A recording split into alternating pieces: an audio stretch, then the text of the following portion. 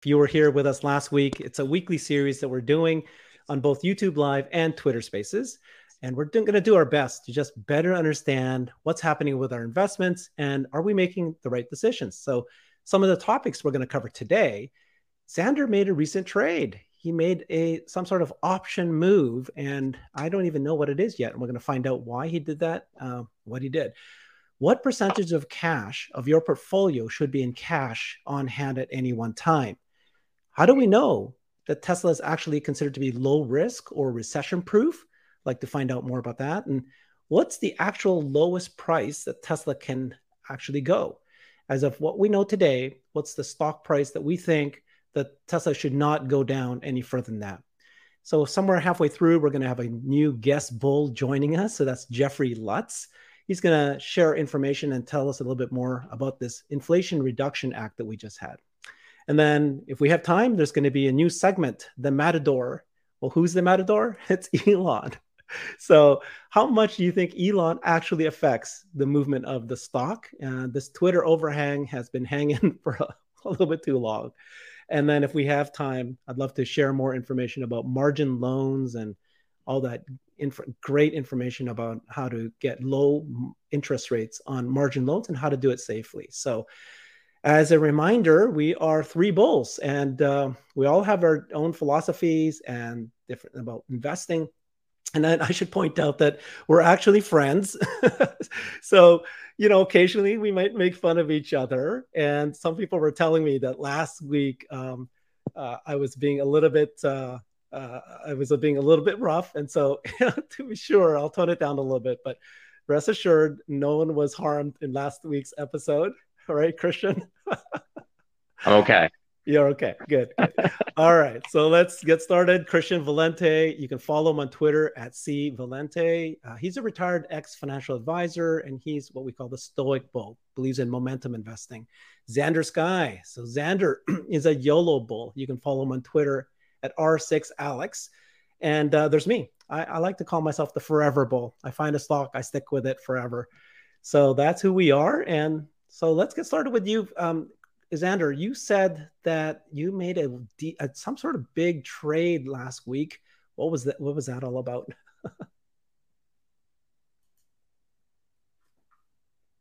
Oh, I got to ask you as a speaker. There you go. Thanks for having me. Love doing these things. A big trade, I actually didn't go through with it. So I had a topic that Christian and I covered, and I imagine other people were thinking it as well. Seeing that we're ripping up, it's hard to not want to sell the rip, especially in this trader's market. So I contemplated selling off all of my losing shares and riding the market down a little bit. But considering that the stock split is going to happen, and then we might have a credit upgrade, I decided against it. So that was the thinking behind it, and Christian could add to some of the feedback he gave me.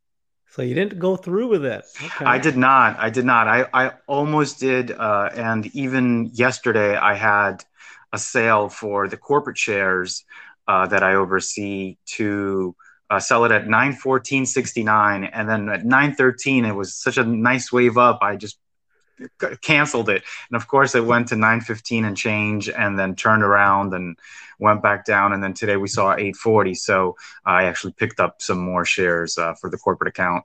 I like to, for the last couple of weeks, I've been selling the rips and buying the dips, and just doing that and just scalping, $500 to $1,000 or so with a little bit of change. Yeah.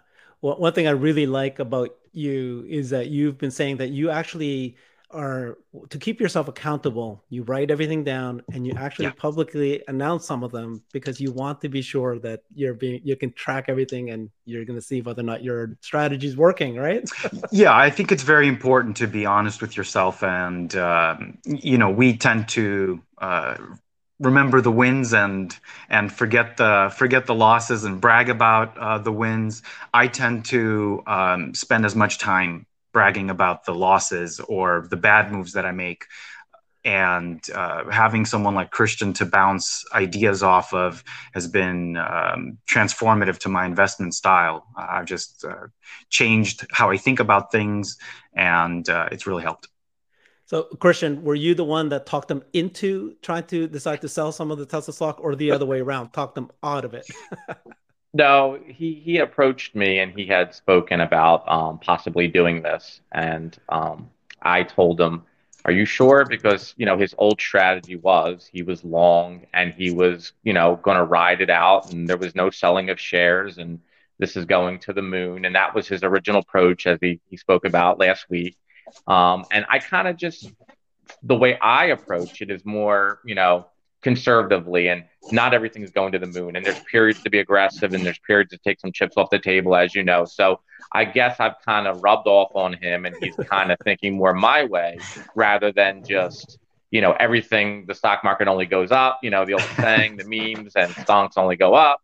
He's looking at it more from a approach of, well, let me really think about this. Let me think about valuation. Let me think about, what is the Fed doing? So he's incorporating different things into his modeling to be a better investor. So I think that's great growth, and I love to see it. But Well put. if you had sold it, Xander, you would have done well because its stock fell significantly, right? Yeah, it would have worked out. That was the bet, but the long term thinking makes it that it's the risk isn't worth the reward. And I have tax consequences, so that was something that I really needed to factor in. And so it would have worked. Because the gain, it would have been a tax loss harvest, that was my goal with the thinking there, and I couldn't buy shares for 30 days. So what really made it was the stock split, and then this credit upgrade. I just you were seeing numbers like Shanghai getting to September like a 96,000 run rate with like 3,200 cars, and it's just I think at some point they're going to have to upgrade it. It's just been way too long. So that was the major consideration. So all right, I just don't want to miss that rally, which the stock feels depressed. We're just waiting for macro to really clear out. There's a lot of talk about it being a bull trap and just a bear market rallies. Yeah, so you do see the investment grade credit rating as a catalyst. So thank you for that. And so, Christian, the economy, what's going on? What's happening tomorrow? And people are feeling good about the macro, isn't it? Or something wild going to happen? I'm more positive about the market, but there's still a lot of people in the market that are negative. CPI is tomorrow. That's going to be huge. Inflation needs to come down. If we get a print and it's over expectations, the market's probably going to sell off. We've been dealing with this for a while, so I don't know how bad the reaction will, but I'm expecting that print to come better than expected, and I think the market will rally on that. As far as Tesla goes, this is, for me, again, we've been doing these Twitter spaces for weeks. This is not the time to be scared. We've already had a major correction in Tesla stock. Again, just not to repeat, but we're going into what we think is a record Q3 and 4. So to me, even despite of the macro, I don't know why you would sell into this moment with the credit upgrade, with the stock split. There's just so many good things. And Tesla's business is hitting on all cylinders, like Xander said, with record Shanghai, production, possibly 80,000. And then September could even be more, maybe closer to 100,000. You got Fremont, Elon tweeting, Fremont is kicking blank, a good thing. So, a shout out to Fremont, which he doesn't normally do. It's always Shanghai. So that's a great sign. And we got the other two factories. So it's just so much going on. I use these dips like we came into this mid 80s again. I'm adding some shares. So I'm not looking to sell here. I'm looking to accumulate for that next big run into the $1 trillion market cap. So that's what I'm looking at, and I'm excited. Can you just explain to me specifically, because I don't really know very well. Tell me about the consumer price index happening tomorrow. What is that print, and what did you mean by if it comes in over expected, it actually is going to cause the market to react badly? What I thought it'd be the opposite, right? So explain that to Right. me. So the CPI is basically it's basically an inflation gauge, consumer price, and basically it's month to month. So Okay. we're looking at expectations from the previous month. Okay. Oil has come down, so we're hoping. We actually have to see it though, right? We know commodities have come down. We know oil has come down. We know gas at the pump has come down.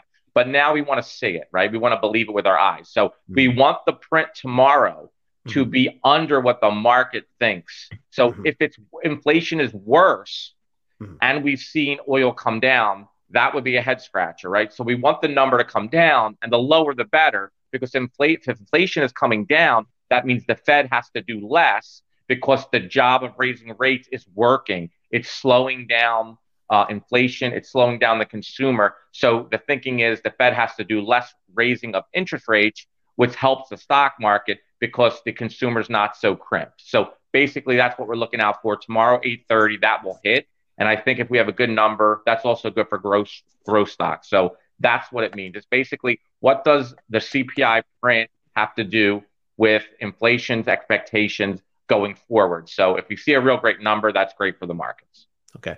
And then explain to me this term beta. Jeffrey has explained this to me a bit last time, which is that Tesla is one of the tech companies that is a beta stock. So it overreacts compared to normal stocks, both down and up.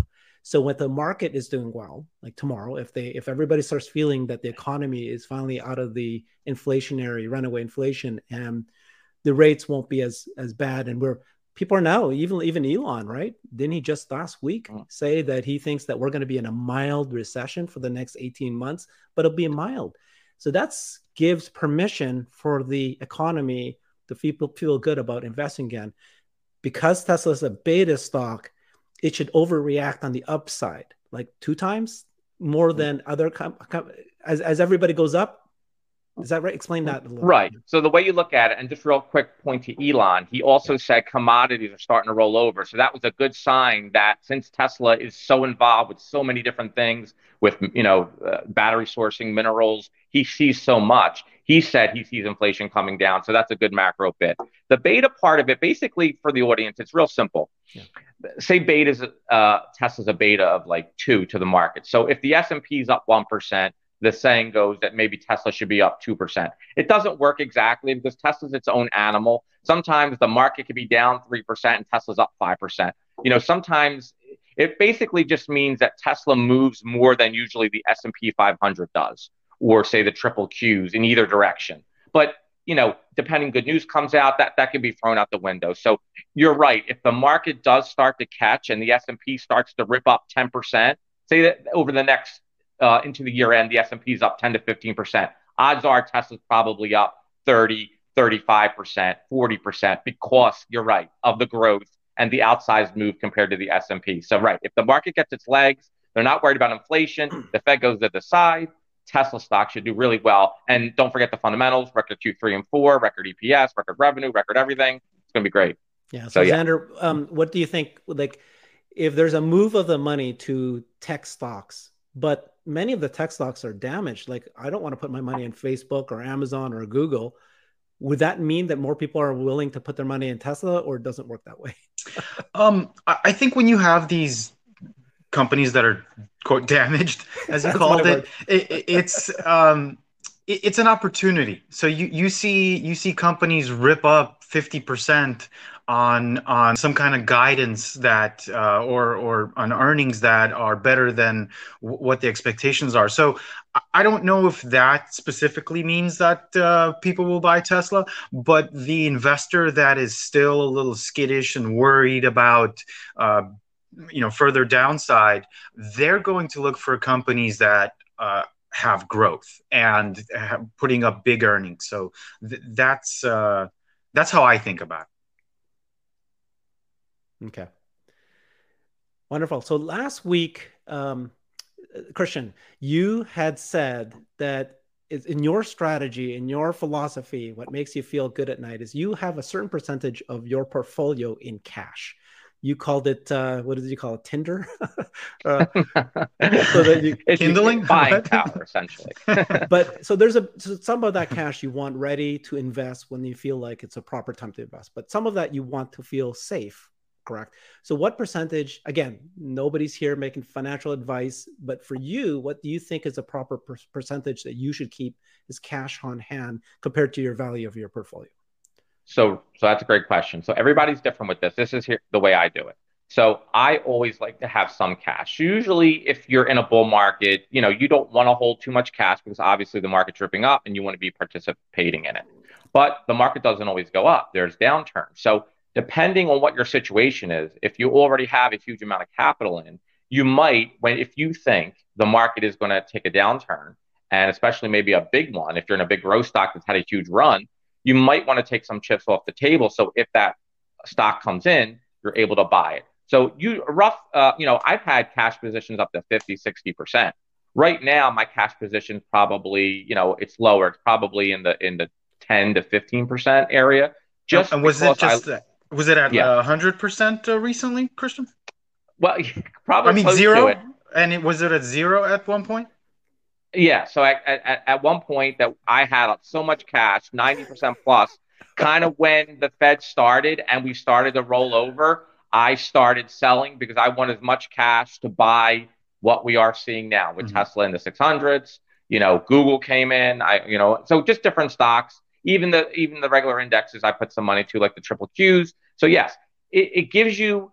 So as the stock's coming down, if you're all in, and Herbert, you can maybe attest to this or give your experience. If you have a stock and it's down and you're holding it and you have a huge position on and it's down 50%, and you have no money or essentially very little money because your position to the money you can put in is very small. You're sitting there like a duck. You're just getting rammed, and say you had 500,000, now you got 250, and you can't buy the dip.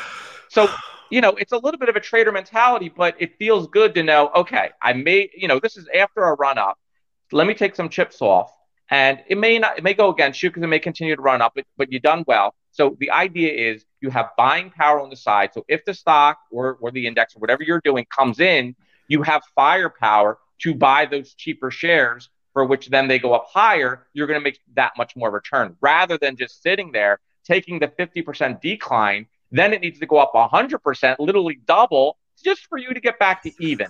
So I don't like that strategy. So I like to be able to buy dips. My question was, were you at 0% cash recently, and did you raise some cash? Can you speak on that a little bit? I think it's good for people to hear. Yeah. So we've had a market run. So this is me, I was in the market. I was adding as we were bottoming, and I felt more bullish. I was buying. So I got to the point where I had very little cash, almost no cash, because I was all in. Now, the market took a little bit of a turn. So as I saw that little bit of a turn, since I didn't have a lot of my money's in, and whatever more money is going to be very, small compared to what's already in there, again, this isn't a retirement account, so there's no tax consequence. I liquidated some positions in order for me, if there is a downturn, that I can buy that dip. Now, here's the difference. If the market doesn't downturn, because I don't know exactly what's going to happen, it's my hunch. But if it doesn't and it keeps going up higher, remember, I'm already in. I didn't liquidate the whole thing. I just took maybe, a 10, 15, 20% position of cash to buy dips. So if I'm wrong and there's not much of a dip and it keeps going, then the other position will, do very well. And I could always add that money back in at another time. So that's the way I think about it, and that's my approach. And when did you do that? Last month you're talking about this? I did this like in the last week. Well, I do it all the time, but I've been doing it about the last week. Whoa, your audio is switching up. We can't hear you, Christian. Oh, can you hear? So yeah. I've been doing this last week. Wow. This specific thing that I was doing, but I'm always kind of trading around the edges, like Xander spoke about. But I did this particular thing in the last week when Tesla. I thought on Friday Tesla would continue to go, and it didn't quite work out that. Remember, we had that bad day. Yeah. So I had done very well because we were buying in the sixes and the sevens. So I just took a piece of that and some other stuff, some index stuff like triple Qs, just to raise some cash in case, the inflation report's not so good, or, maybe, this is a bear market rally, because no one knows. So, if you're already all in and there is some type of downturn, and you hold it for 2 to 3 days and maybe you get a massive 5, 10, 15% decline, you'd rather be buying that than just sitting through that, and you don't have any more money to deploy. So, okay. Christian, do you end up buying leaps with that money, or do you do straight shares? Right. For now, I've been doing straight shares, but I know the strategy you taught Herbert. I do have leaps in Tesla that I've been holding, that I bought when Tesla was in the 600. So I'm not really playing with those. I'm letting that play out, let that story play out. They're profitable. I could have took some profit on those, but then you're just playing a game with them, buying them back, and they're not as liquid as shares. So, you got to get the price right, because sometimes there's big spreads. There's not much trading. So those I'm just leaving, and I'm doing the bet kind of Herbert. Like, they're June 2024s, and they're basically, 1,000 strikes. So my bet is, do I believe Tesla will be $1,000 by June 2024? I think it will be much higher than that. And those leaps will do very well. Those long-term call options for those at home, they'll do well. So I'm not really kind of messing with those. Okay. Yeah, this is how I felt, because right, I am a long-term holder. I bought as much as I can. I put as much I have only cash to protect myself as a safety net, but not as what you call, what is it, dry tinder, to be able to invest when the price falls. Yeah. Okay. Just cash on the sideline, buying power. Yeah. Dry powder. Yeah. It's dry powder. Dry powder. I'm sorry, guys. Tinder. I'm thinking of Warren on a dating app, not a dating app. Dry powder. Okay, that's the right word. See, I don't even know the term because I don't believe in that philosophy. So I'm learning. Okay, I'm learning, and so Xander taught me about long-term leaps. We talked about last episode, and I did that. So before you continue, I wanted to close that thought. I think it's important because it goes to exactly what you're about to say, or what you were touching on. The idea behind buying leaps when you're super low. Yes, you can go the full distance and like wait a year, especially if it's in a taxable account. That is a great strategy. But if you're thinking that you're reaching local highs, it might be a good idea to flip that back into shares, and then if it goes down, it goes down slowly. But if it goes up, you're de-risking in that regard. So yeah, I hope that made sense. Okay. So what I was saying was that I'm a long-term investor. I don't do any of these things. And then Xander taught me a little bit. I dipped a little bit into it. Okay. Now I have FOMO, and you caused a lot of pain in me, Christian, because I did watch the stock fall, right? I put in a lot of money when it fell from 1,200 to 1,000. I switched all my Apple at that point, which was February, March of this year. And then I held it. And then I watched it fall to 600, 650. And you're going, I'm going to now buy. And I'm like, I don't have anything. Damn it. Caused me pain. But so, yeah, that's how I feel. But at the end of the day, I can't feel this way. I cannot feel regret or concern or market fluctuations affecting my emotion. So that's why I kind of lashed out at you last episode, because it's a little bit of this. You're dang right. You are right. You are smarter than me. You did the right thing. But I just got to stick to it and think 3 years, 5 years from now, don't play the game. I'm fine. Like you said, if everything goes up to the way we think it's going to be in 3 to 5 years, all these little maneuvers you guys are making, well, okay, I don't want to do it. Yeah, you're right. It can be huge. It can be huge. Yeah, huge. It could be a big thing, right? Because if you're getting in at 600 and it went to say 1,200, well, I made 100% of my money, and your 1,000 to 1,200, you made 20% on your money. So you can see, and so, but let me just say this one thing. It's not about being smarter. I wasn't smarter, and you're not smart. That's not the thing. Long-term investing, you're going to do great.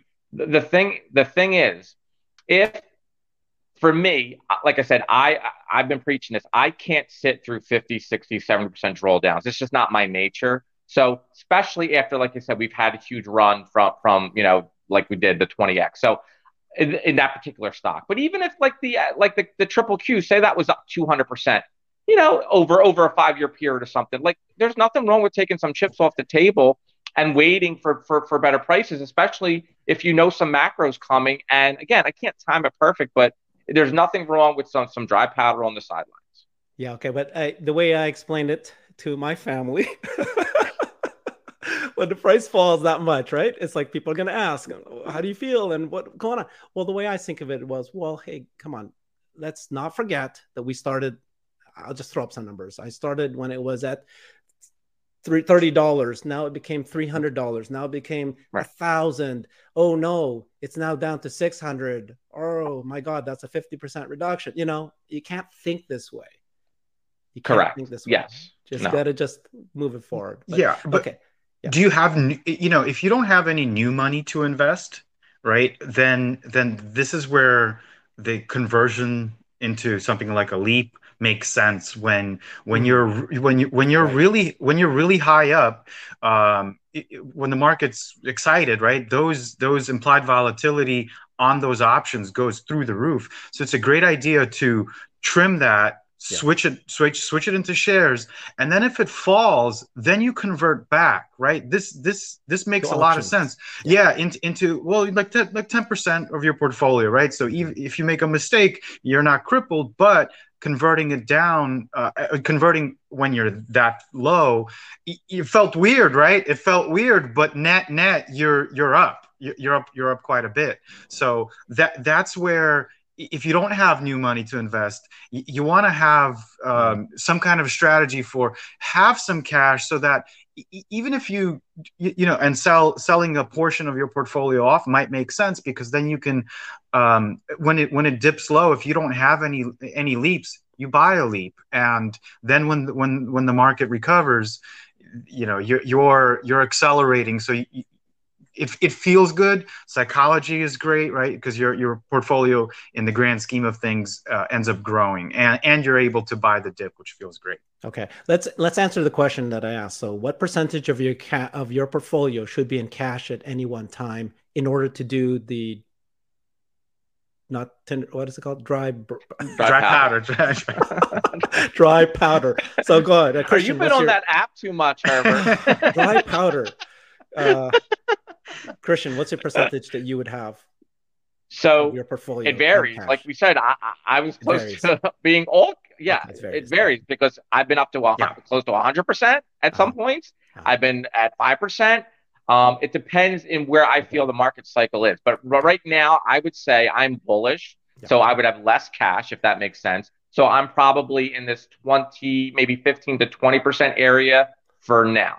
Okay. Yeah, and I think it really depends on the size of your portfolio, to determine how much, right? Because you could do, if you have a multi-million-dollar portfolio, you 10% is a lot. You could buy a lot of leaps at 10, with 10% cash, but if you're in hundred thousands or tens of thousands, the math is different. But I think it's really dependent on the circumstances, right? Like if you see you're in a bear market, it's probably a good idea to raise, or you're heading into one or potentially into one. Yeah. You want to start raising cash, and that's my greatest takeaway is, I've only seen the bull market. So then it's like, oh, well, I really wish I would have raised some cash prior to, ignoring the hopium, right? And continuing to see that, oh, maybe we'll turn around. Maybe we'll turn around. Well, at some point, just raise a little bit. And real quick, that's a great point, Xander. This is the trick. And it's a hard trick, but this is the trick.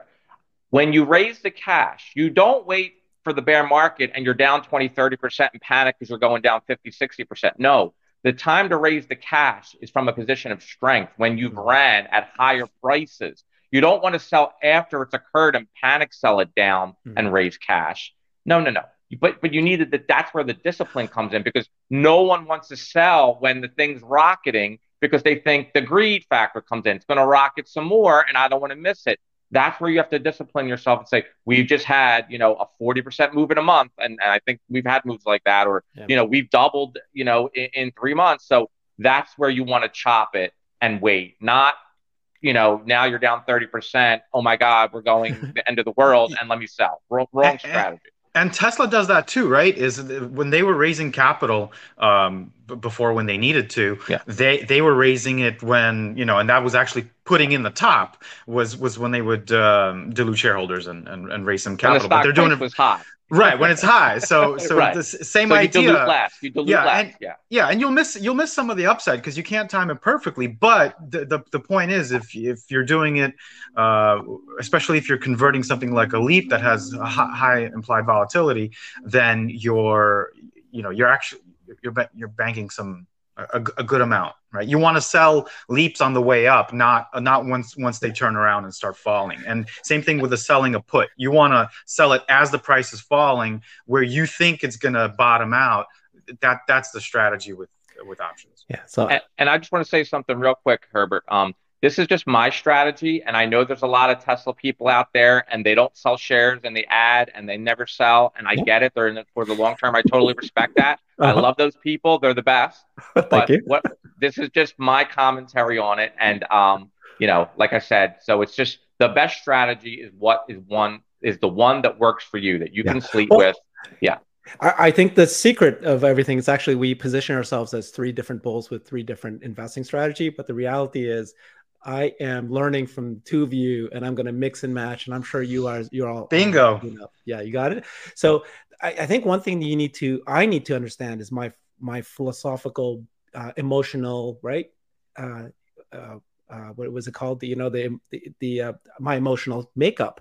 And you said it earlier. Some people are hurt and pain when they lose money versus the potential, if something gained and you didn't get it, which one are you more hurt by? And I'm probably the one where I'm not as hurt by the fall. It's painful, but it's not as painful as I didn't make a gain. You're the opposite, Herbert. They've done studies on this, and they've shown that a loss is more impactful to someone than the gain. The gain is not as exciting as the loss hurts them. So you're actually different from what the study shows. Because people hate losses, and the gain, they go, well, of course I want it to go up, so it's not that exciting. But they hate losing money. People hate losing money. Yeah, I'm an optimist. I think things are going to work out great in the future. That's how I look at things. Okay, they will. So let's next, the big topic of what we titled this whole thing is, how do we know that Tesla is low risk? In the last episode, Xander, you said, just threw it in there, and you said, well, because Tesla is what did you call it? The most risk adjusted investment ever. What did you mean by that? Yeah, thanks for noticing. It's just when you compare it to any equity out there, or or an index fund, in terms of potential earnings, right? You see these growth companies like Palantir, right? It's considered a growth company, and people are investing into that. And then you look at their growth and what their actual earnings are, or lack thereof. You end up with just like it's a bad investment. There's too much risk. They can go bankrupt. Their competition can come. Like all of the things that we hear about, spoken about Tesla. You look at it, it's like, are you investing in one company, or are you investing in this energy business and this insurance business and all of this other stuff besides cars? And so yeah, when you look at the numbers and you look at what they're actually delivering, once that bankruptcy risk is gone, and they have cash in the bank, they have a war chest, they don't have any debt. You start analyzing those things. How do you put your money anywhere else? Like we mentioned Lemonade last time. Like I've been, I'm licking my chops here, watching this thing and listening to Christian doing his victory lap. So it's like, it has a lot of potential. So at some point, when when I see that there isn't a bankruptcy risk with that kind of company, which I'm starting to see as I do more research, potentially you start allocating a little bit of funds there. But for me, it's just this is the psychology differences. I'm 100% all in Tesla. How do I go away from that? Right? It's just like you. I never sell. How do you pivot that? It's a difficult thing. So, but back to your question, I think it's just if you analyze the risks versus the reward, it's the greatest one that I've seen. It's a generational kind of company that has the biggest upside. I hope I'm answering your question. I'd love to hear what Christian thinks about that same question, and what you do as well. Yeah, I think now Tesla has become much lower risk. I never say anything is no risk. Everything has some inherent risk. There always something could happen. I'm always looking over my shoulder. That's how I am, especially with investing, especially when you're dealing with, significant amount of money. You always have to be looking what's around the corner because, it's going to come out of left field and you're not going to see it. So you always want to be watching it. But I think the business where it is now, the difference between Tesla and like, say, something that Xander said, Palantir. I know there's a big YouTube community, a lot of YouTubers, they love Palantir. But if you look at Palantir over the last few quarters, every quarter they're disappointing. Their growth is slowing. And remember what we said, when you're a growth company and your growth is slowing, you're dead. And the stock price has come down. It tried to rally a little bit, back down because the earnings is just slowing, right? The growth is slowing, their sales is slowing. Where Tesla, it's the opposite.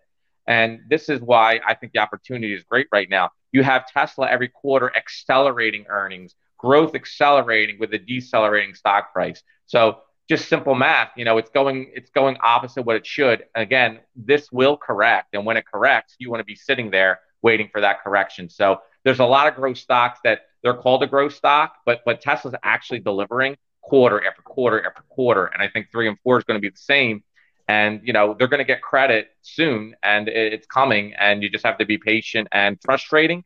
I know, Herbert, you want it to be to the moon tomorrow, but this is investing. A lot of investing is very boring, very dry. Some of it's exciting. We've had some exciting times after COVID, but a lot of investing is just being patient, keeping that, mindset, grind it out every day. It could be red, but you just keep, adding where you can, keep calm, and you'll be rewarded in the end. Yep. Yeah. So obviously I like to do trick questions, and I did another one with you from my perspective.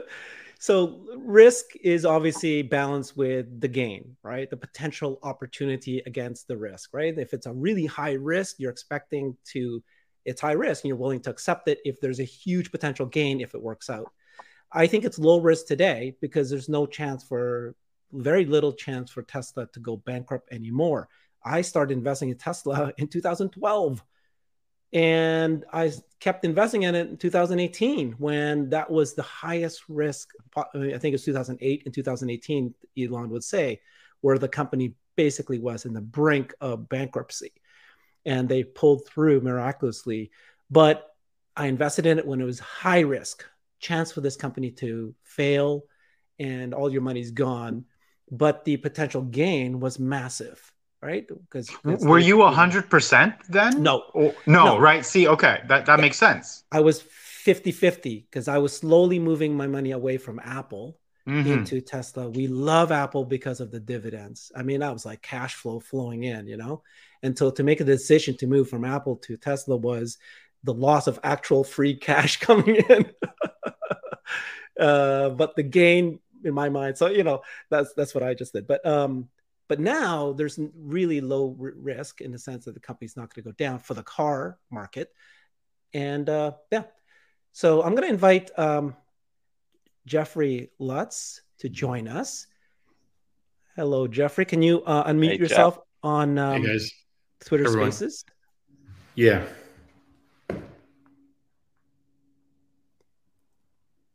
Can you hear me okay? Yes, there you are. Hey, Jeff, how are you doing? Good. We got the audio working? I think so. Thank you very much for joining. He is our guest bull. He has been participating in our Twitter Spaces quite regularly, and I asked him to join because he brings a lot of gravitas to our conversation from my perspective. I don't know if that's possible. I mean, so we'll go through your background a little bit, but you're a supply chain expert. You've been in manufacturing. You mentioned last week that you were the person that helped launch the Motorola Razr at the time, the cell phone. But yeah, so what's your thought? First of all, for all new bulls that we're going to have to join us in the ring, we are going to need to understand your investment philosophy, and we need to name you. We're going to name you. We get to decide what name we give you, but you can tell us what you think you should be called. So what's your investment philosophy? I would say, I mean, I'm pretty high risk from an investment perspective. So I like to let it rip a bit. I mean, definitely measured, definitely do a lot of research. And I also think long-term. So, I've been invested in Tesla since 2013, when I first test drove the car. So, very long-term, but also I would say on the higher risk side. What would you call yourself? What kind of bull are you? I don't know. I haven't thought through different bull names. I'll have to come back.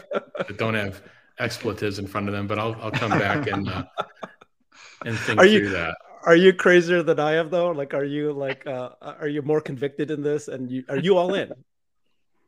Yeah. I mean, I'm definitely highly invested. So, whatever that means, I'm definitely highly invested. Jeff, do you trim your position, or are you occasionally? Yeah, okay. Occasionally. So, definitely looking, for major run-ups, but yeah.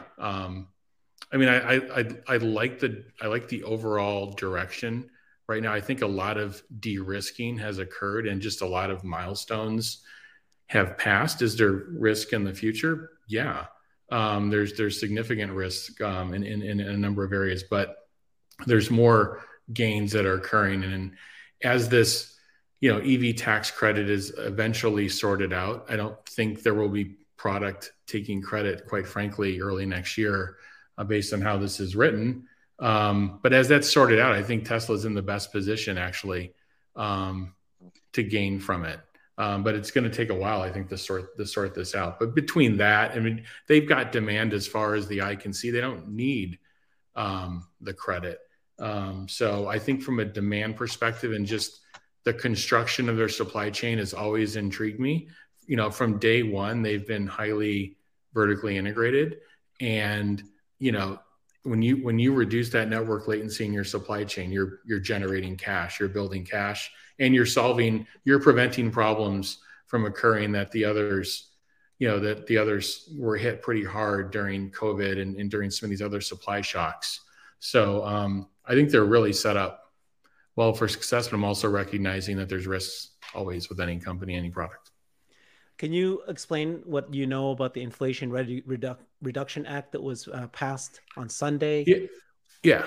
This passed the Senate. So it's passed the Senate over the weekend on August 7th. It's supposed to go to the House on Friday, and then probably to the president's desk, a day or two after that. Could be signed on the weekend, could be signed next week. It's expected to be signed. The Congressional Budget Office is, it's a budget office that's nonpartisan, that does an analysis of the bill. And they're looking at roughly $300 billion deficit reduction over 10 years. It's not a lot. And there's a lot of things I think that could sway that in one direction or the other. But they calculated a less than 0.1% reduction in inflation over the next 2 years. Wait, reduction in inflation? Less than 0.1%. So when you heard Christian talking about 8.7%, 9%, this is a less than 0.1% reduction in inflation over the next 2 years. So like, to me, this is like an oxymoron, right? Like you're spending money to reduce inflation, and now you're educating me here. So you're saying that there's not going to be an impact to inflation by spending all of this money? It's not me. I'm looking at the Congressional Budget Office. I'm looking at the analysis of this bill. This bill text is still being analyzed. It's 755 pages, but from the analysis put out so far, it's very minimal. And usually with bills, it's from any administration, by the way. Like usually if you look at the name of the bill, there's something behind the naming of that bill, like the opposite could be going on somewhere else. And so when you see the Inflation Reduction Act bill, your should go up. I mean, the one of the concerns with Build Back Better was, hey, we can't do more spending, throw all this money in the economy, and just ignite inflation. And I think the spending in this bill occurs over a number of years. It's not like there's this massive shock of cash going out like tomorrow. So I think from that perspective, it's pretty measured, but I don't see how it's reducing inflation. Then you get down to our topic, which is EVs and Tesla. I mean, that's a supply constrained industry. And the worst thing you can do in a supply constrained environment that has more demand than supply is to inject, free money into it. That's not going to actually solve any problems. What's going to happen is all the OEMs that build cars are going to increase their prices. Yeah, if I could just comment on. Yeah, I was going to comment real quick, and this is a little political, but it's not going to be nothing too crazy, Herbert. So the Democrat, midterms are coming up. They want to get something done. They couldn't get Build Back Better done, so they renamed it essentially. Now, I'm sure I haven't read it line by line. They renamed it Inflation Reduction Act because what's the big problem? Inflation. So it looks like the Democrats are doing something on inflation. That's how cynical I am about politics on both sides. So this is for both sides. So they renamed it essentially. I'm sure there's some things that are different, and they want to get it passed so they could run on something for the midterms. That's my cynical view of it. That's how politics works. And you're right. I don't think much inflation reduction is going to come out of this bill. If anything, there's probably, when we get done, there's going to be more spending than we think. So long term. So I think it's more political theater than, and it looks like they're doing something on climate change. But the funny thing is, and as we see the bill, how many EVs are going to actually be used next year that can claim the credit? I'm seeing reports like almost none, maybe 11,000. So it's defeating the whole purpose of what it's trying to promote by, making the battery so small that, a hybrid could qualify, like a 7 kilowatt battery. So these are the things that, that's what drives me crazy about politics and politicians. And a lot of it's for show, and it really doesn't, long-term help the people. It just kind of greases the palms of the political elites. That's just my little cynical take, but I'll give it over to you, Herbert. I have to tone it down. I was told to tone it down, so I was gonna go a little bit after you, but that's okay. Let's go. Stoic Bull, but you're very emotional. Not very stoic. When it comes to politics, my blood pressure goes through the roof. But seriously though, like why do EVs need gasoline poured on the fire, right? Like they're already supply constrained. Tesla can't keep up. You see Ford and GM, they're not making cars. Like how many Lightnings did they sell? How many? Their supply chains need to form their supply chains, and they haven't fully formed them yet. Right. So how does incentivizing people to buy EVs, and then apparently I was learning that it's really small hybrids can qualify, as well. And how does that help the industry or inflation? It doesn't. You're asking people to spend more money. So I don't see how you're incentivizing the spending. It helps legacy auto who sells hybrids survive. It really helps that transition. It helps that transition. And then when you look at the mineral requirements, I'm reading that 40% of the minerals need to be mined and processed in 2023 or 4. 23. Stateside or with a trading partner that is one of our free trade agreements, which right now we get, the major mineral producers and miners are on the good side are Australia and Chile, which we can do trade with. Also Canada. In Canada, but then you have Russia, China, DRC, which we don't have those agreements with. And then this is supposed to ramp up into 2027 up to 80% of the minerals. So I think it's the right message in terms of like, hey, we want the engines that basically power EVs. We want that energy to actually be sourced, inside of our kind of our trading ring, and preferably from the U.S. The question is like, how long is that going to take? And is there a way to, ramp up into that in a little bit different way? So I doubt the House is going to make any changes, but there's a significant amount of noise on that. And there's also things in this bill around, extending oil drilling and gas leases, new gas leases. So there was a little bit of something for everybody. The senator from West Virginia is not going to be the one carrying the football on this bill if it's pure, just clean energy and inflation reduction. They want to get oil. They want to get these leases renewed. So let's go back to Tesla. Is it so far looking good for Tesla? Kind of like a neutral, or is it bad for Tesla? What do you guys all think? I'll jump in real quick. I think it's a positive for Tesla. The Model Y qualifies. It was the cap for the SUV was 80,000. So I think a lot of that is sourced. So like you said, Australia, Canada gets a lot of nickel. I think that's why he's talking maybe a Canada gigafactory, because it'll help do that. And I think just the genius of Elon and the Tesla team will find a way to make sure that they can source or do this and things of that nature. And just remember with these bills, there's a lot of times that these bills are so intricately written. Sometimes there's a wink and a nod, and 40% sourced, what does that really mean if it comes in from a certain area? Like, you can kind of wiggle sometimes and get away, because this is going to look really foolish if in 2 years they passed a, EV, credit, and not one EV is ever going to receive the credit, right? This is going to look like kind of, so of course they can make some adjustments and do that. So I think Tesla is going to benefit very well with this. Is it going to take a little bit of, if they got to drop the Model 3 price down to under 55,000, because on regular car sedans, that's the limit. But I think for the most part, this is a really good build for Tesla. And they also have some solar stuff in there and wind, which is good for Tesla. So I think net, Tesla's a winner in this, even though, that might not be the goal for Biden and the Democrats. I think net, Tesla will win and do very well from this. Mm-hmm. Jeffrey?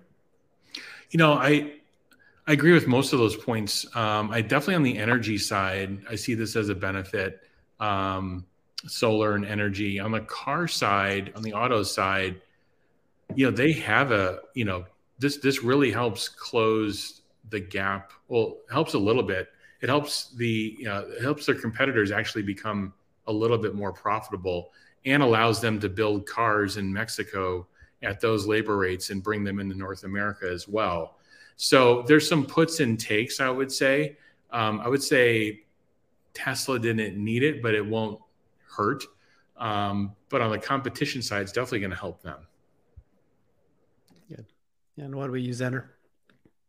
I'm really learning about the bill and trying to understand, like you were mentioning that, or Jeff was mentioning, the 40%.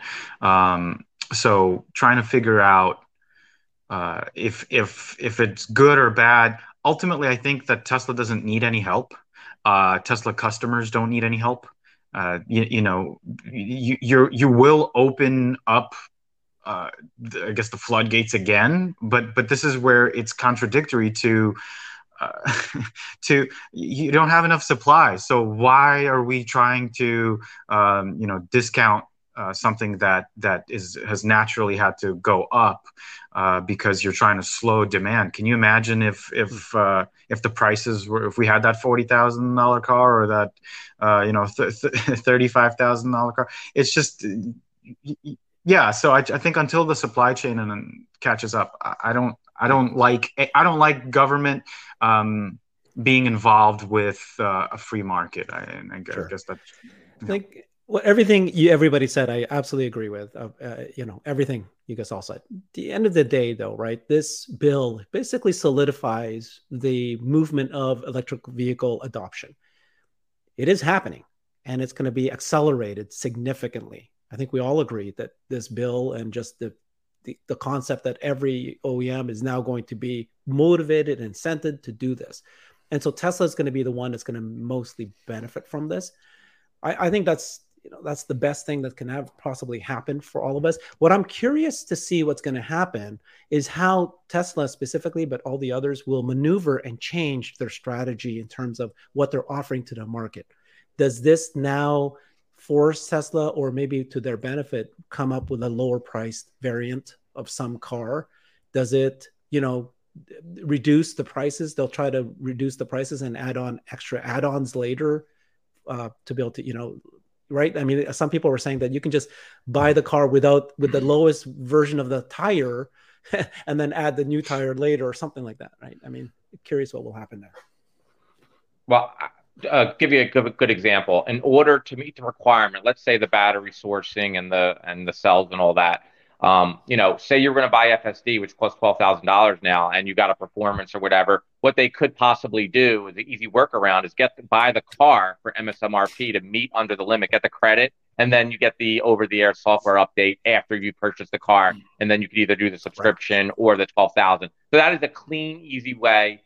And there's another thing about in the bill, it talked about dealerships, and people were saying, "Oh, it's for the dealer." It's not. It's basically the way it's written. A dealer is anyone who sells cars, and Tesla meets that definition. They definitely sell cars. So a lot of the bill was being, trying to be interpreted as unfriendly to Tesla. And I've listened to a lot of smart people on it, and I've done my own research. Not great research, but I've kind of delved into a little bit. And to me, it does not look like it's an anti-Tesla bill in any way. I think Tesla will long-term benefit from this over time. Yeah. I think Tesla's best positioned, in terms of software control of the car to turn things on and off, do it at different times.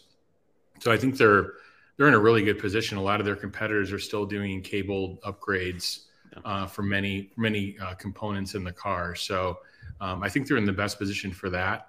But one of the things I do get a little bit concerned about, I know Elon was mentioning that he's seeing commodity prices starting to roll over, and he's got visibility. He's got visibility in multiple geographies as well.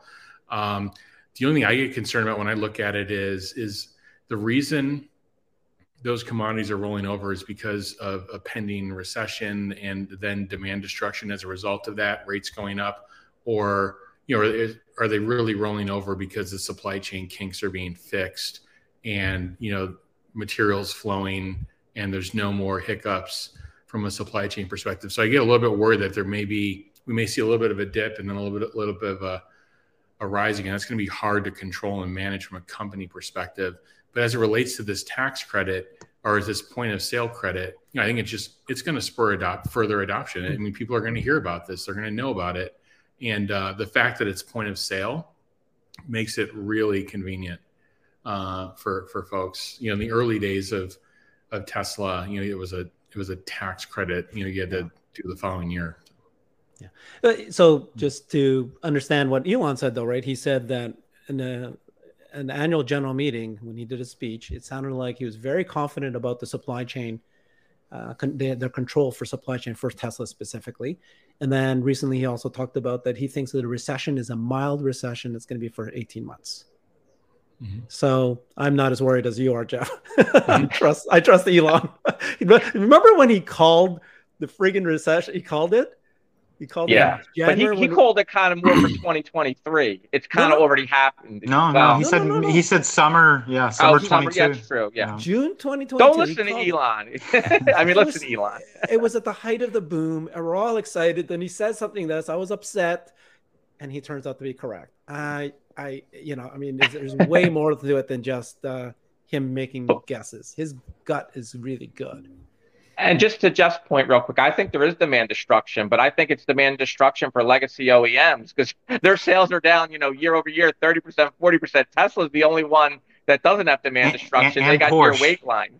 Yeah, Porsche made like with 1 or Taycan, 2%. but they don't sell many. That's the problem. How many people are buying Porsche Taycans? The Model 3 and Y are mass-produced vehicles that people want to get their hands on. Like, I love the Taycan. I love the look, but, it's not a mass-market vehicle. No one, it's like, it's not going to sell, like a Model Y or a Model 3. So, these niche competitors, I see reports, the I-Pace, they're like selling like 10 units a year.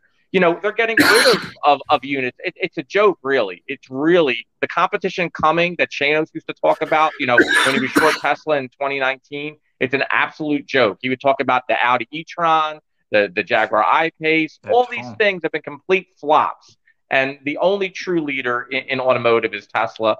And I believe, in the next couple of years, they possibly could be the number one manufacturer in the world of autos in the next, 3 to 5 years. I think that's definitely possible. They have to hit over 10 million per year, correct? They have to beat Toyota. Yeah, Toyota. Well, yeah, but you got to remember, Tesla has to hit 10 million. But guess what? Toyota sales have been tanking. Toyota might go to 8 million. It might go to 7 million. It might go to 5 million. Nobody wants their cars, and they're having a hell of a time making any EVs of any of scale, or do they even want to? So it's not just Tesla going up; it's these people coming down. I don't think they're going to be selling 10 million vehicles in 3 to 5 years. I think they're lucky if they're selling half, unless they get their act together quick. Just my opinion. Or the wheels will fall off. Were you going to say act or something else? Okay. Yeah, and you guys heard today that California number 1 and 2 for the first half of the year is Model Y and Model 3. So Elon's prophecy of Model Y by revenue this year is, as he reiterated, is going to looks like it's going to come true, and then next year by volume. So. And that's against all cars, not just EVs. All cars, right? All cars, so right. And then California is such a huge market that if right, they called the California Camry. I just learned that recently. For a reason, and it really is. It's really becoming a thing. It's true. I mean, look at it. Like Honda, like they're doing it, and he's quite the prognosticator. We're gonna have to call him, something that rhymes with Nostradamus. But essentially, how California goes, usually the rest of the country catches up, 3 to 5 years later. So, California, even though I'm not from California, they usually set the trend, and it's happening, right? I think Texas is the next big place. Having the factory there, the demands for Teslas in Texas are going to go through the roof. And as many people that live in Texas, the demand and the easy of access to get those cars into Texas is just going to be like California. And I think Texas is going to be the new California for Tesla. And I think, we know this, but that was the greatest move, not only because of the state income tax and all the other thing, making the headquarters there. That move might go down as one of the great moves ever to do that, make Texas the focal point of your automotive business. If you're going to make a statement like that, can you back it up with a few more statements, please? I'm telling you, Texas is like, when you think about it, the Model Y will be, like Xander was saying, revenue and units. It's going to happen. And but you said Texas. Why the move to Texas is the greatest move in the automotive history? Well, there's a couple of reasons. But here's why. Texas is a huge state, right? I don't know, it's number 1 or 2 or 3 in people. Texas is very business friendly. Elon got that factory down and up. It's probably the biggest factory in the world, if not one of the biggest. I'm not 100% sure. And he said that it would take, the same amount of time just to get the permit in California. So if you want to get things going and you want to scale, you need it. And Texas is going to be very business friendly. So if he's done that and that's successful, who's to say he doesn't do something right next to it and keeps using Texas as a great, that Governor Abbott's very business friendly, and Elon doesn't have to jump through hoops to get stuff done there. He can kind of say it, of course there's regulation, but he can get the things done he wants. So when I say it's the greatest move, it would have been a terrible move if he put it in say where you're from, Seattle. I'm sure you had a hard time putting a factory in Seattle. So it was an obvious move. Yeah, it was an obvious move, Texas. But even if it's obvious, it was a genius move, and the factory's beautiful, and he got it up and going, and they're starting to scale it up. So I think it was just A+. Yeah, they have room to expand in Texas, and they really didn't have the room to expand in Fremont. The permitting, the timing, I mean, those are all big reasons to go and to build in a state like that. Well, my understanding is that they did the tents because they couldn't get permits to build the buildings for the Model 3. So, in California, to be fair, like Elon recently said, that he loves California. They just outgrew it, and then it takes way too long to get anything done. So, they just need to scale. And how do you do that in a state that stifles it? Unfortunately. So Omar was just at the Gigafactory in Texas, part of the annual general meeting, the stockholder meeting, and he said that it was full of cars. It was full compared to what it was in April when we were all there. There's just so many cars being produced at this point. So, Jeffrey, when do you expect that Texas is going to be in mass production or high volume production, whatever terms we're going to use? Sounded to me that Elon was pretty confident that we will get to, what is it, the 2 million run rate by December.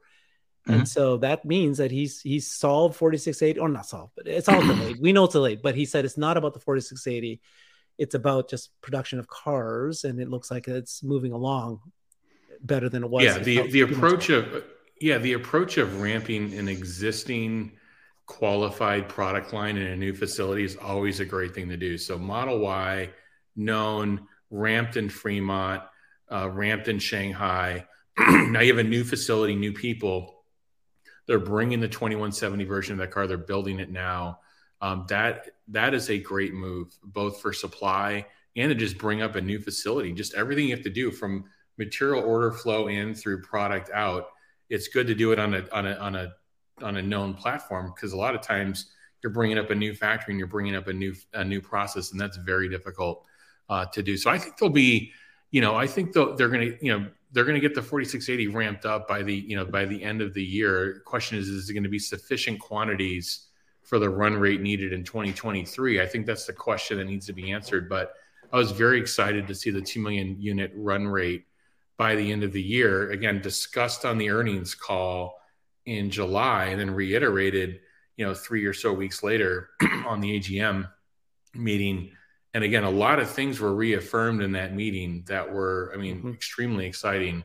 It means that they've got a really good view in supply and demand for their products and their company. So, that's, if you're an investor, that's great news. And just to be I love Tesla management, but I think this is one little point where they thought they could try to get away with something, but it didn't quite happen. I think the reason Austin especially is started out really slow is because I think they thought 4680 would be ready, and it wasn't quite ready. Correct. I think if they would have just started out with 2170 and said, you know what, we'll work on 4680 from the California facility, we'll get them in, we'll start training them. But we got 2170 ready to go right off the bat. I think we would have seen a faster start to the production. But they tried it, but now they got the 2170. So I think slowly into the end of the year we're going to start ramping here. But I think that was a slight miscalculation. That if it would have worked, it would have been great. But it quite didn't pan out the way they thought. But they'll get there. Yeah, so I've heard that August this month is going to be the highest. Tesla's going to break records for how many cars they can produce in a monthly basis. Are we going to see record numbers every single month, basically? Especially the 5 week months. Yeah, especially the 5 week months. And if you think about it, they were doing upgrades in multiple facilities. So when you're doing those upgrades, I'm assuming they're not shutting off their inbound suppliers, and they're running. So they're building up inbound supply. So that's going to really help. So not only you're going to have expanded facilities, but you're going to not have material disruptions. Yeah, just Jeff point in Shanghai, they're going to be hitting on all cylinders, because the Y line was down, that came up. The 3 line was down, now that's up. So now that's why what Xander was saying earlier, possibly 80,000, maybe 90,000 in the upcoming months, is because now they've retooled it, and now they can produce more than they were before. So there was some downtime. That's why this month's number didn't look as great. But now they really can kind of kick it into the end of the year and kind of put those numbers up. Have they added the third shift? I'm not sure about that. All I know is I believe the 3 is cranking and the Y has been cranking, but they were both down for significant, a couple of weeks. So it's now it's all systems go. We know Fremont, according to Elon, is killing it. So they must be putting record cars out every day. So yeah, good stuff. Okay, let's switch to a new segment that I called the Matador. And so who's the Matador? It's Elon. So let's talk about Elon. And the question I got for you guys is, how much do you think that Elon actually affects the stock? I did an analysis of all his tweets for the last several years. And surprisingly, people think that they affect the stock movement and it really doesn't. Or as Christian's been saying, it's always earnings. We all know this. Earnings every quarter. That's the one that shows not only a massive jump, but typically a sustained rise. And it's just obviously because Tesla's been growing, and so it's always been a rise instead of a fall. But Elon's impact, however, we know that he's been doing the Twitter overhang. So what do you guys think? Is this Twitter overhang really real? And is that the one that's absolutely depressing the stock, or is it that we're just using that as an excuse? So let me comment real fast on this. Elon's tweets does move the stock. I've been witness to that. Not every tweet. A day. Tweets like, I'm going to sell my stock. Let's take a poll on it. If we know he's going to sell, that's the stock's going down. The stock's too high. And that day it went down. So his tweets can move markets. The 420 tweet, no, his tweets can move the market in the short term. Now, over the long term, it's going to be less of an impact. But in the short term, his tweets, especially if they're more direct, they can definitely move the market. So that's just my opinion. But Xander? Yeah, I totally agree. I mean, chairs are underrated, right? So he really, I think it's little things that he says. So like in the earnings call saying, when you see a dip, it's a buying opportunity. That to me is just, it's it talks about the psychology of it, but it's without giving away or saying something that the SEC won't like. It's just a great way to communicate to your shareholders that now is not the time to be fearful. And to your second question, Herbert, whether the Twitter is an overhang, it really is, right? Because if you're worried that in the short term there will be sales pressure from shareholders, especially insiders, the money guys, the big money guys, they're going to sit on the sidelines, and they're not willing to take that risk. While you and I don't care, we're going long, and we don't care. At least I don't care if I get it at 850 or 1,000. So I think that it does have an impact. So Gary Black is great at getting a gauge on whether the big guys are starting to move in. Yeah, I think it's also good to zoom out. I mean, pre-split, this is a $4,250 stock. And when you zoom out and you're like, well, you say like, what's Elon's impact on the stock price? It's going from $30 a share or so to 10 years later to $4,000. So I think I think we're in an uptrend. That's what the data says. And I think that's important to understand. But if you're looking at it day in and day out, sure, his comments and movements, the podcast he's on, the things he say, it will affect it. But you have to look at, to me, it's like, what are the actions in the background? The actions in the background are, there's this accumulation of activities happening that are putting the company in a fantastic position. So the other question on the Twitter overhang, it's an issue, right? If you look at the timing of it's a near-term issue. You look at the timing. So October is going to be Q3 earnings. First week of October, they'll get the delivery report. It should be really good. And then that's also the same month, I guess, the hearing is scheduled for this. So I think there can be some noise in the system for sure. Maybe it gets settled or dealt with before that. That would also be good. And I've seen different estimates on the total number of shares involved. If it's really 7 million shares, that's less than a quarter, I think, of a day's trading volume. So if it's handled differently and it's not dripped, over 20 days, maybe it can be handled differently this time, or maybe not at all. So we don't know. We don't know how this is going to happen. That's why it's called an overhang. But I think if you're, again, long term, when I say long term, I mean even just a year to 3 years. There's just so many good things happening with the company that you just have to deal with and look at these near term risks. It's kind of it's a result of how the company is being managed. So you're going to have near term risks based on its being. If they were careful and not investing for the future and not making the big decisions, I don't think we'd be in this position. Okay, so tomorrow there's a settlement, and he has to buy Twitter, but instead of $54, it's at $44, something like that. What happens to the stock? It's up. It'll probably be up because you take the, Yeah. well, let me give you some background. Why it would be up? Uncertainty is removed because the deal's done. We have a price, so that would go to the side, and then the fundamentals take, like Jeffrey was saying, center stage. How much?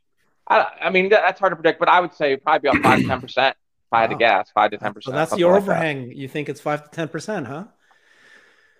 Well, the overhang's been going. I think it's already weighed on the stock. But my prediction is the Q3 and Q4 records that are coming will trump any short-term Twitter news. So I like that. That is my assumption that the business strength, the record. We've been over a million times, but this is what I've been pounding the table on: the record revenue, the record earnings, the record margins, the new factories coming up.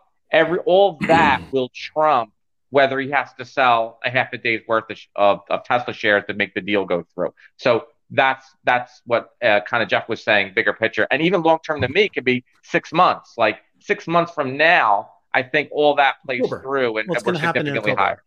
By the end of whatever date it was, like mid-October, we're going to know one way or the other, right? Yeah. Yeah, but there's chance. Trial. Yeah, I mean, there are possibilities that... Right, I imagine that there could not be a resolution at that time. Is that a possibility? We need an attorney for this one. But yeah, it's possible that it'll just be lifted and then you have a run, right? But do you think that that Twitter has this much of an impact, Herbert? Since you're asking the question? That's why I'm asking. I mean, the Twitter overhang, I don't really think it is much of an overhang. But of course, like you said, Gary Black does. And so the analysts seem to think it is. But Herbert, I think the overhang already happened. It's still there because it's still going on.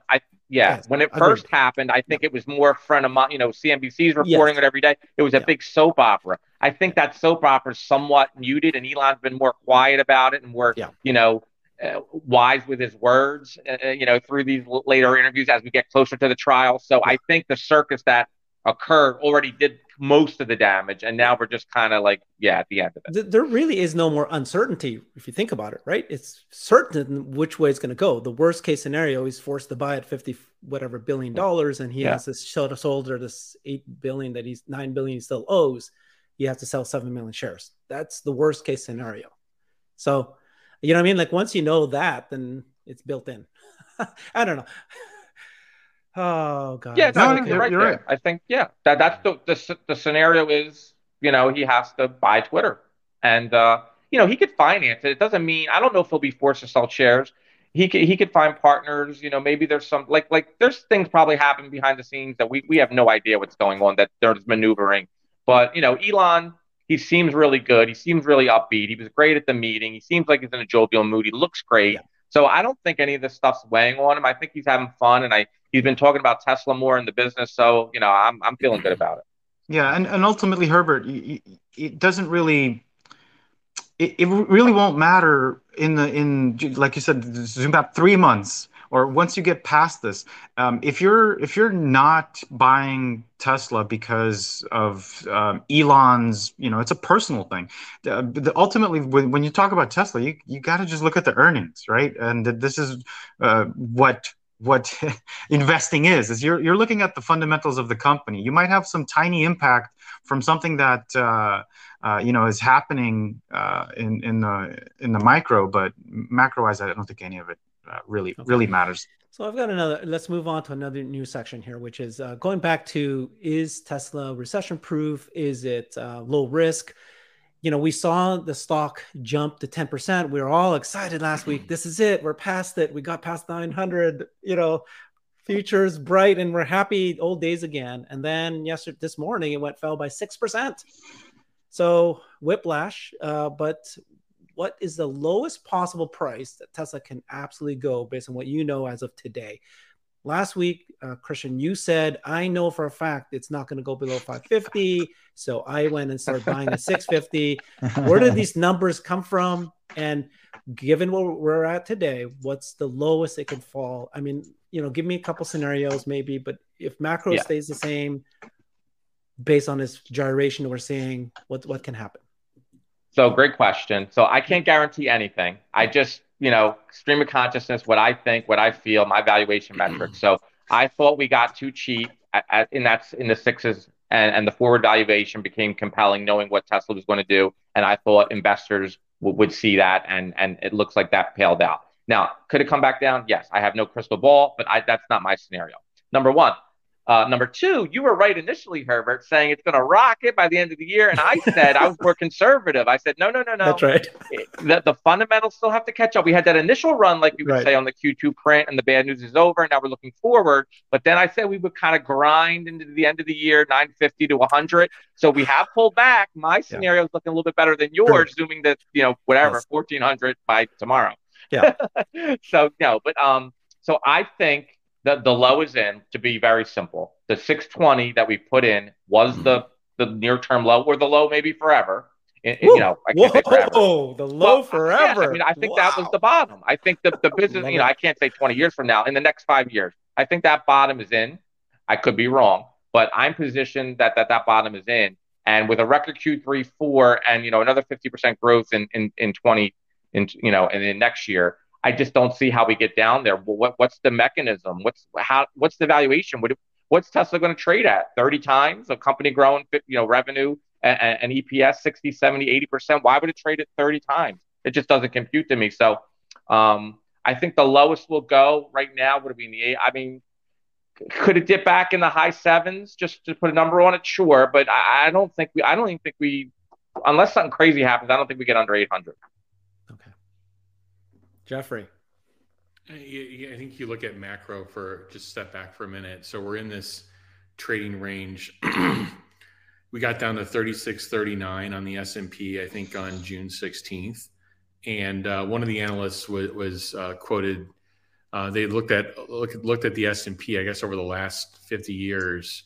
And once it's been in bear market territory, minus 20% on the S&P, if it does a 50% retracement, which for the S&P I think would be 42.31, and it kind of stabilizes at that 42.31 and kind of starts inching above that, it's never retraced and tested the low again.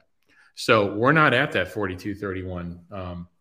I think we got in the high 4100s, and now we're back at 41.22. So that's an interesting one to watch from a macro perspective, because like technically I like looking at technicals, but I like looking at fundamentals primarily, and then see if the technicals kind of check out. So that was an interesting stat on the S&P and retracement. So obviously a big CPI print tomorrow morning should be interesting.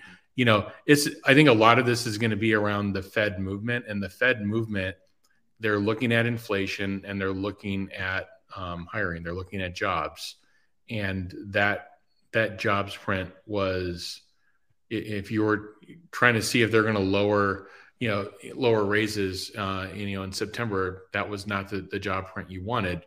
So I think we need to see CPI tomorrow morning.